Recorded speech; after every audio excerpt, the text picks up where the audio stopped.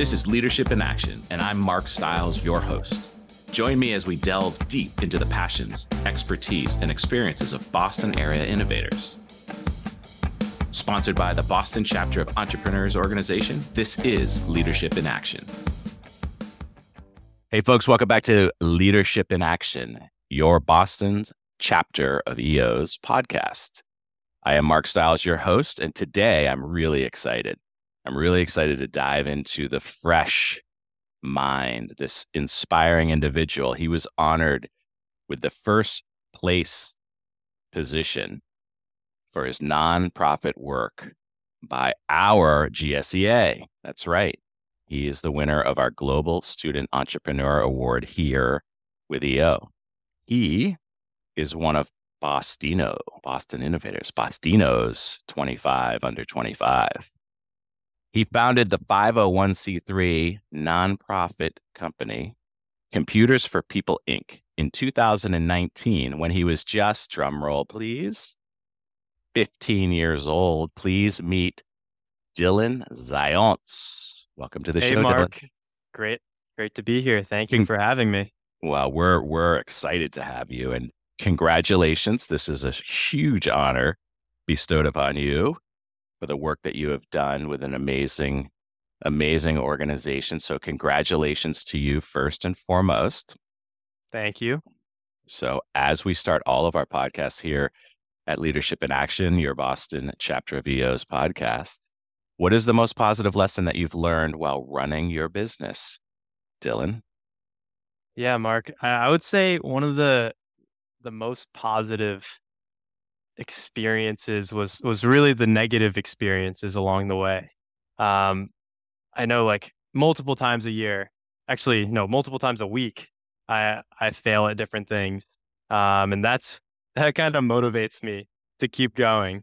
At some point, like I submit over 3 or 4 grants per week, and every week I get 3 or 4 denial letters say, you're not a good fit for this grant. But, the 10-20% where we get accepted, that feels good. So that is awesome. And I know that it is a huge obstacle for a lot of people. They're allergic to rejection. They are avoiding pain, and you're leaning into it and you're saying, you know what, this is actually a positive. Help me understand what you mean. I think I have quite a high pain tolerance. Maybe not physically, but mentally. I try to put myself into the most uncomfortable situations I possibly can. Like, for the last week, I've been basically sleeping in our office to get an insane amount of work done. Like, my goal was to hit 200 computers donated this week, and I've been like palletizing hundreds and hundreds of monitors and computers, and we have some staff that are out, so I'm just like running around from 6 a.m. to 2 a.m. Trying to get stuff done. And it's these times where it just like makes me want to work harder every single day, because I know the crazy amount of impact that we can make, and we're not even there yet. Like, every day we're impacting a dozen people, but let's get to the point where we're helping thousands of people every day get connected to computers, internet, and digital skills. So let me stop you right there. What is it that your company is doing? Yeah, so Computers for People is a nonprofit with our main mission is to bridge the digital divide. So what is the digital divide, right? The digital divide includes 3 main things. It's having access to a device like a computer, having access to the internet, and then also having the skills needed to actually use those two things, internet and devices. Because if you just had a computer and you didn't know how to use it, it's basically a brick. So what we do is all 3 of those, but we specialize in one, and that's collecting computers from individuals and companies that are refreshing, every couple years. A lot of people have a laptop sitting under their bed. Companies have to switch out the laptops every 2 to 3 years and give their employees new devices. We come pick up those computers for free, issue them a tax receipt, and then refurbish all the computers and give them to people in need for free. Um, and then we have those other two programs where we give out free internet and we teach almost a class every single day in New Jersey and New York City, teaching people how to turn on a computer, to make an email, to surfing the web safely, all of these things we're So doing. I know I'm going to ask you this at the end of the show while people are hearing this and say, oh my goodness, I have 4 computers in my basement. I have one under my desk. How do they reach you so that they can get those into good hands? Yeah, it's super easy. So you just go on our website, fill out a quick form where you say, oh, I have one desktop and I have 2 laptops, right? You submit that form, and then we'll tell you all the drop-off locations that are in your area to drop off the computers or an address where you can ship them. If you have over a certain amount of computers, which is 10 right now is the minimum, we'll come and pick up all those computers for free. That's amazing. That website is what? Computersforpeople.org. Love it. Love it. Okay. So you all take their computers. I assume it's clean. It's scrubbed clean of all data. It's not a Hunter Biden situation. Well, sometimes, companies trust us to erase all their data. We have a pretty strict system um, where we do a NIST 888 wipe. There's a government issued wipe on all the devices, and we give certificates to the companies to ensure that all the data was scrubbed clean and it's not recoverable at all. Excellent. So we have a pretty strict process for that. Excellent. And so then those computers probably need some repair. So how does that work? Yeah, we have a small budget per computer. It's actually costs us on average $7 to refurbish one computer. The majority of computers we spend $0 on. Wow. So what we usually do is we have a custom USB drive where we plug that in. It automatically erases the computer, checks all the parts in the computer. So like, is the hard drive good? Is the battery, have charge? All this stuff gives us a check mark, and then it installs a custom image of Windows 10. So that's like our whole process. And then in the rare scenarios, we need to purchase chargers and like hard drives. But we don't do any repairs like beyond that because it's too time consuming when we're trying to donate hundreds or thousands of computers. So most of the reason that people are donating this is the capacity isn't enough for them. However, it's treasure for someone else. Exactly. I mean, most of the computers we get are less than 5 years old that have great processors, run Windows 10 perfectly. And maybe you can't run high graphics games on them, but you can, easily run a Zoom meeting and go online. So there's no reason why they should be thrown away. So what's the next step in the process then? So now there's this computer. How do you identify the need? Yeah, I think that's what we do really well. We partner with over 300 organizations, nonprofits across New Jersey, New York City, and now Massachusetts. And these organizations range from small local community centers to some of the biggest organizations in the country and in the world, really. And these organizations also know their communities the best. So they identify individuals in their programs that need a computer. Those individuals submit an application either online or through a paper version. And then the nonprofits write a recommendation letter that gets attached to that application. So once it's all in our system, we have an application committee that reviews all these applications. And if they meet all our eligibility requirements, then check mark, it goes into our system, and a computer gets dropped off to the nonprofit to disperse to the client. I see. Okay. So nonprofit to nonprofit, not your nonprofit directly to the end user. Exactly. Yeah. So we drop it off to the nonprofit. They're like the in-between that vets these clients and knows their community the best so that we're not just coming in and, sending computers to random places. We know that they're going to the people that most need them, which, we have students, senior citizens, formerly incarcerated, homeless, veterans, refugees, a lot of people that, a lot of them have never used a computer before.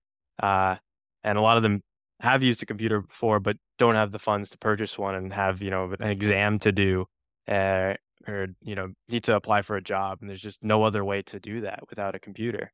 Right. So who are some of the nonprofits, some of the common nonprofits that you're working with? Are there We some? work, yeah, we work with Goodwill. I guess that's probably a big name. Mhm. Church World Service, Easter Seals, the Fortune Society, Community Access, a lot of big names in New York City, but then a lot of like national and worldwide nonprofits. But then there's also small local organizations like here in our hometown of Hoboken, where we work with like the Hoboken Homeless Shelter and the Lunchtime Ministry, and these smaller organizations that really know their people the most. And those are the type of organizations where we're able to really make the most impact with, I think. I love it. So tell me more about the bridge now. So now they have the device, and how is the literacy part of the equation? Yeah, we started digital literacy classes about a year ago after getting a grant from Schmidt Futures. So we worked with this organization in New York City called Community Access, and we've donated over 300 computers to their clients. But we realized that, wow, a lot of these clients get the computers and really don't know how to use it. So after getting this grant, we were able to hire an instructor who built out a 14-week proprietary curriculum on how to turn the computer on, how to just navigate Windows 10, and like Mhm. what are these icons, what's the file icon mean, how do I click that, how do I see my downloads. So we walked through everything in these 14 weeks so that at the end of the 14 weeks, you know they know all of the resources and tools that a computer offers. So they can apply for a job, they can you know maybe they just need to watch YouTube or check their email. And those are really important skills to have. And now they know how to do that. And now they know how to do that, and that can change someone's life, right? Absolutely. Like imagine not having a computer and not knowing what a computer has to offer, and then suddenly knowing like all the tools that a computer has to offer. Like you can access education, you can access jobs, you can access telehealth, all these services. Um, it's really insane how much it can change your life. Totally. Now let's talk about access. So that's the third pillar of your organization. So the internet. How are you working with folks to make sure that they have access to the internet? Yeah, a couple different ways. So we donate mobile hotspots through Cool. AT&T and T-Mobile. So we get a hotspot and we donate it with a free year of internet to these people, and that gives them unlimited internet for that year. So with the hotspot and a laptop, you can go anywhere in the world Hmm. and be connected. We also just got a grant from the Federal Communications Committee or Commission, something like that, uh, to do outreach for a federal benefit, which is called ACP, the Affordable Connectivity Program. Cool. And with that, we're getting people $30 off their internet bill every single month, which in most cases is free internet. So we get like hundreds of people enrolled in this every single month, and we go out to 3 or 4 events per week, um, and help people get connected. So the question that I know everybody who's listening to this is wondering is how did you get started? What motivated you to get this going and off the ground? Yeah, so I was always a very, I would say, energetic young kid. Well, obviously, I was young when I was young, but um, I was very energetic. I was originally into YouTube and making YouTube videos. Like I wanted to be a filmmaker Hmm. when I was younger. From like 8 to 15, I was like all in. I wanted to be a YouTuber. Cool. I made thousands of videos, got some decent progress, decent viewership, but nothing insane. And Is it eventually still up? it's still up to some degree. A lot is privated Yep. for good reasons. Yes. Uh, Agreed.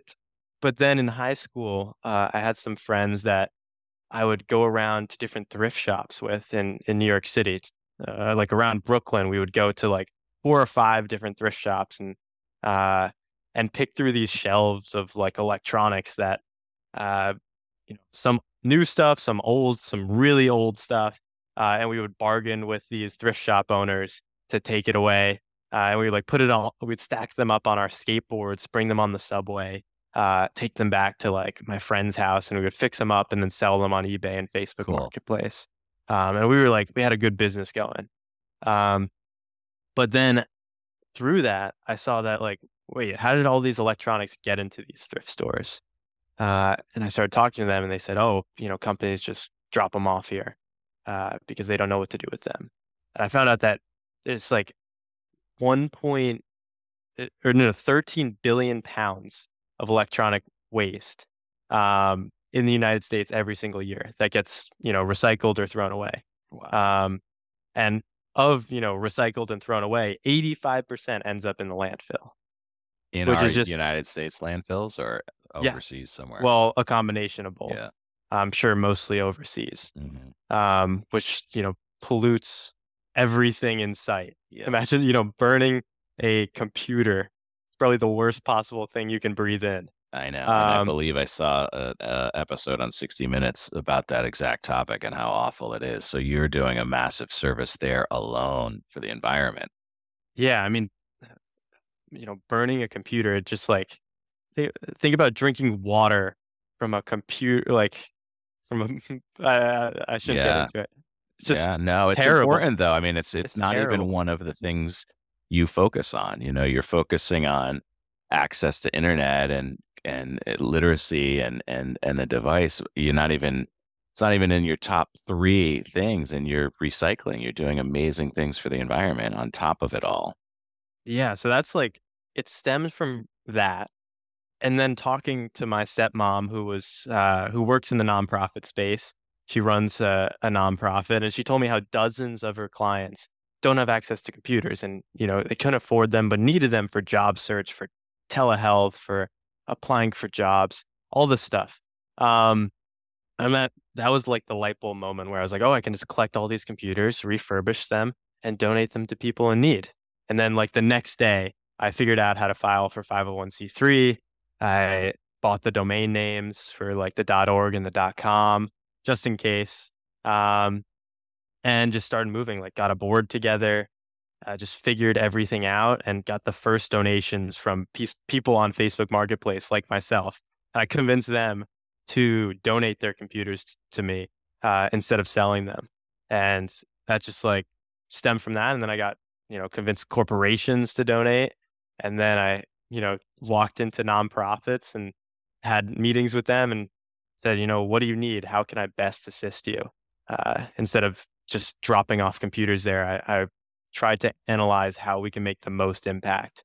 And that's what we focus on every day. So it was your stepmother who helped you go from profit mindset to nonprofit. Yeah, she did me the disservice to do that. Yeah. Well, how do you find that? Was some of your friends, well, I'm out. If we're not making money on this, I'm out. Actually, yes. Yeah. Because I pitched it to them. I didn't want to do this by myself, right? Right. Everyone wants co-founders. So I definitely, I pitched it to other people, and it was, it didn't take off. It didn't take off. But I guess that's what excited me too. It's like the challenge of it all. Like, you can make a for-profit company, you can make some money. It's not impossible, but building a sustainable nonprofit where it has enough revenue coming in and it's making a significant impact, doing both those things really well is next to impossible. And that's what like excites me every single day, because I see the potential and the growth here, and we're at like this, this point, this inflection point where I think we could take off soon. That's what I love about your generation is and I'll age myself a little bit, but it's that altruism, right? It's that deep, genuine altruism. We talk a lot about BHAGs in EO, a big, hairy, audacious goal. Can you see down the line where this is potentially going to go? Do you have that goal in mind, that target of what, 1 billion hamburgers sold? Do you have that out there? I do. I do. Yeah. Let's hear it. You ready to share it? Next year I want to hit 250,000 computers donated. I mean, this year we donated 1,200. Okay. Okay. So next year I want to have an insane year. Um, So how do you do but it? How do you go from here to there? So grants obviously is your funding mechanism. Donations are a funding mechanism. How do you, I mean, what is that? I think it's really solving the bottleneck and like creating a flywheel. Um, Cool. so what I've found to be the bottleneck with computers for people is the computers part. It's the supply. If we have a insane amount of supply, a never-ending supply, which there is, it exists, but it's just, getting it into our hands. Mhm. That will generate this flywheel where we'll be sustainable and will run forever. Because we're creating a new model now, and we've been working on this for like about 6 months, where we now collect all electronic waste. So like we'll pick up your servers too. We'll pick up like anything, all like hundreds, thousands of monitors. We'll pick that up, and all the equipment that is good for donation, usually smaller desktops, like newer Mhm. desktops, and like all working laptops. Mhm. All those go to donation, 100% of them. But then the equipment that we can't really donate, that all goes to a partner, which recycles it properly and resells it. So that way we can generate this unrestricted funding to pour back into the organization, run all our programs for free, um, and yeah, like be a more sustainable organization that way. So So you're in essence, for lack of a better term, using the lost leader of we'll take everything from mhm, you. You don't have to worry about anything, and then we'll utilize what we can for donation, and you'll you'll sell the other pieces, or okay, correct. Yeah. So we'll sell all the extra surplus equipment, um, but 100% of it goes back into operating the cool. programs. Um, Matching, combining that with the grant funding and foundational funding, like we receive funding from AT&T, Comcast, MetLife, a lot of big companies. So combining those two, I think, funding wise will be excelling, but then getting this insane amount of donations in, we're able to donate, you know, a lot more computers, which is really the real goal. That's awesome. That's truly amazing. So tell me about your team. Obviously, this is not a one-person show. So tell me about the team that you were able to assemble and how were you able to do that? Yeah. So right now we have about 8 full-time employees, all in our New Jersey office. So we have 3 supervisors of the different programs of the computer donation program, the internet, and the digital literacy program. Um, and then underneath them, they have other people that are working to, make everything happen. Um, I don't know. I don't know how it happened. Like we've just gotten to this point, and it's through a lot of trial and error. Like I've had, you know, probably every possible, situation happen over the years, with hiring and all the stuff. Um, So but I think what's your role? my role is executive director. What's the day to day look like for the exec? I know you had said 18 hours and we're grant writing. What else? Yeah, it's a lot of meeting with new people and strategic thinking. Cool. Um, I mean, that's at least what I want to be doing. I Yeah. spend a lot of my time on operational tasks that hopefully one day will get passed off to someone else, and also administrative stuff. Like I do all the books for Computers for People. I do all the grant reporting for multiple federal grants. Um, but on top of that, yeah, like I'll spend most of my day just meeting with new people, meeting with potential donors, with potential funders, new partners. I'm always trying to think ahead, think into the future. Um, so yeah, it's a combination of like all these administrative and operational tasks, along with we got to keep this growing. So And you're still in school also, Yeah. correct? Yeah, I'm still a junior at Babson College. So I work probably, more than full time, 40, 50 hours a week while I'm in school. And then like when I'm home, like now when I'm in the office, I am working ungodly hours. Who knows why? Wow. Wow. So are there any books that inspired you more than others? The thing is, I'm not like a big reader, Okay. but there is a childhood book that that I do like. It's called Don't Let the Pigeon Drive the Bus. That's have you ever heard of it? No. You haven't? Nope. It's a great read. You should read it. It's probably like maybe 8, 10 pages, mostly Yeah. pictures. Um, but it's all about not letting the pigeon drive the bus, right? And the pigeon just wants to drive the bus. Just let the pigeon drive the bus, right? Um, but they constantly don't let the pigeon drive the bus, and eventually the pigeon gets to drive the bus, and he's so happy. But he perseveres, you know. I think that book, as a kid, taught me to persevere. And if you want to drive the bus, drive the bus. I love So it. I love it. So you're super busy. You're doing hours and hours with your company, doing good for the world with huge goals, and we appreciate you. You're going to school. Do you have time for fun? yeah, What yeah, do I you have do? fun. I have fun. Cool. One thing I enjoy doing is I actually work. Oh, I say work, but Yeah. I work at an ice skating rink at my school. So they teach me how to drive the Zamboni and Oh, sharpen great. skates. So that's something I really enjoy doing just on a, weekly or biweekly basis. On top of that, I mean, just spending time with friends and family. Like there's so many hours in the day. If you just use it effectively, then, I can work all day, hang out with friends at night, sleep 8 hours, and get a lot done. I love it. I love it. You're a Zamboni driver. I had a friend who was in between jobs, and whenever anyone would ask what do you do? Hey, what do you do? What do you do? What do you do? He would respond with, I'm a Zamboni driver.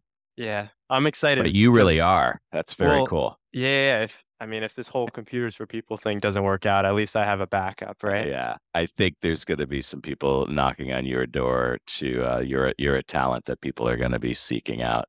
How about AI Web3? Do you see the use of that being helpful in what you're doing at the scalability of it?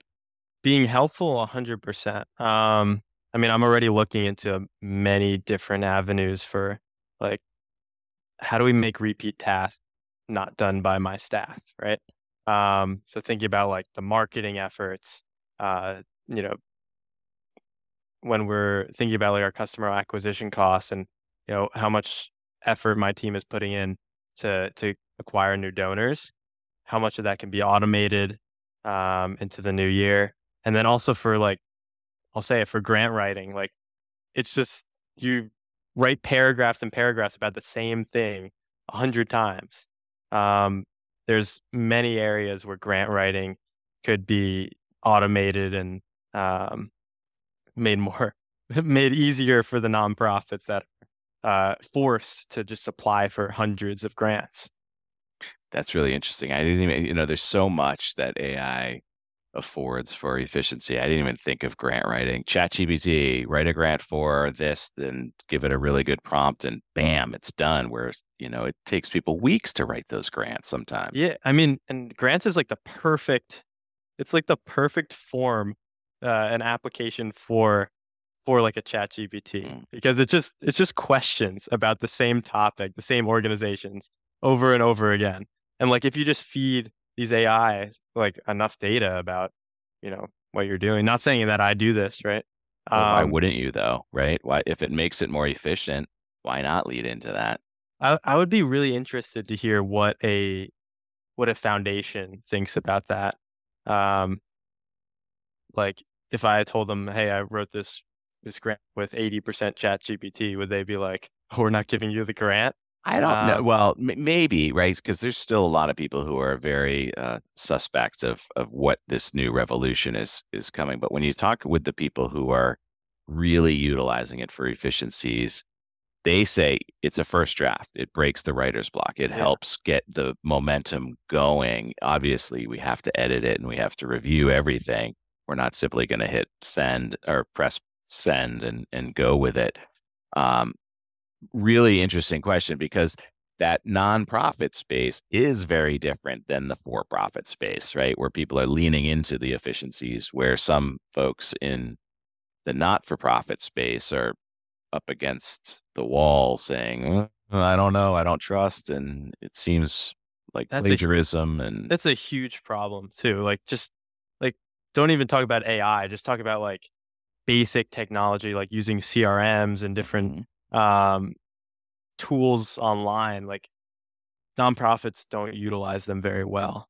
And that's something that C4P has done really well. Like, we've built out all our own CRM and inventory systems that all integrate with each other and automate the process. So like in the future, I'm totally looking to integrate like AI into that. Like, wouldn't it be so cool if I just like take a photo of the computer and then it like populates with all the information about it, right? That'd be sick. Or I have like all these different ideas. I love it. That's what I'm digging into. It's so fun.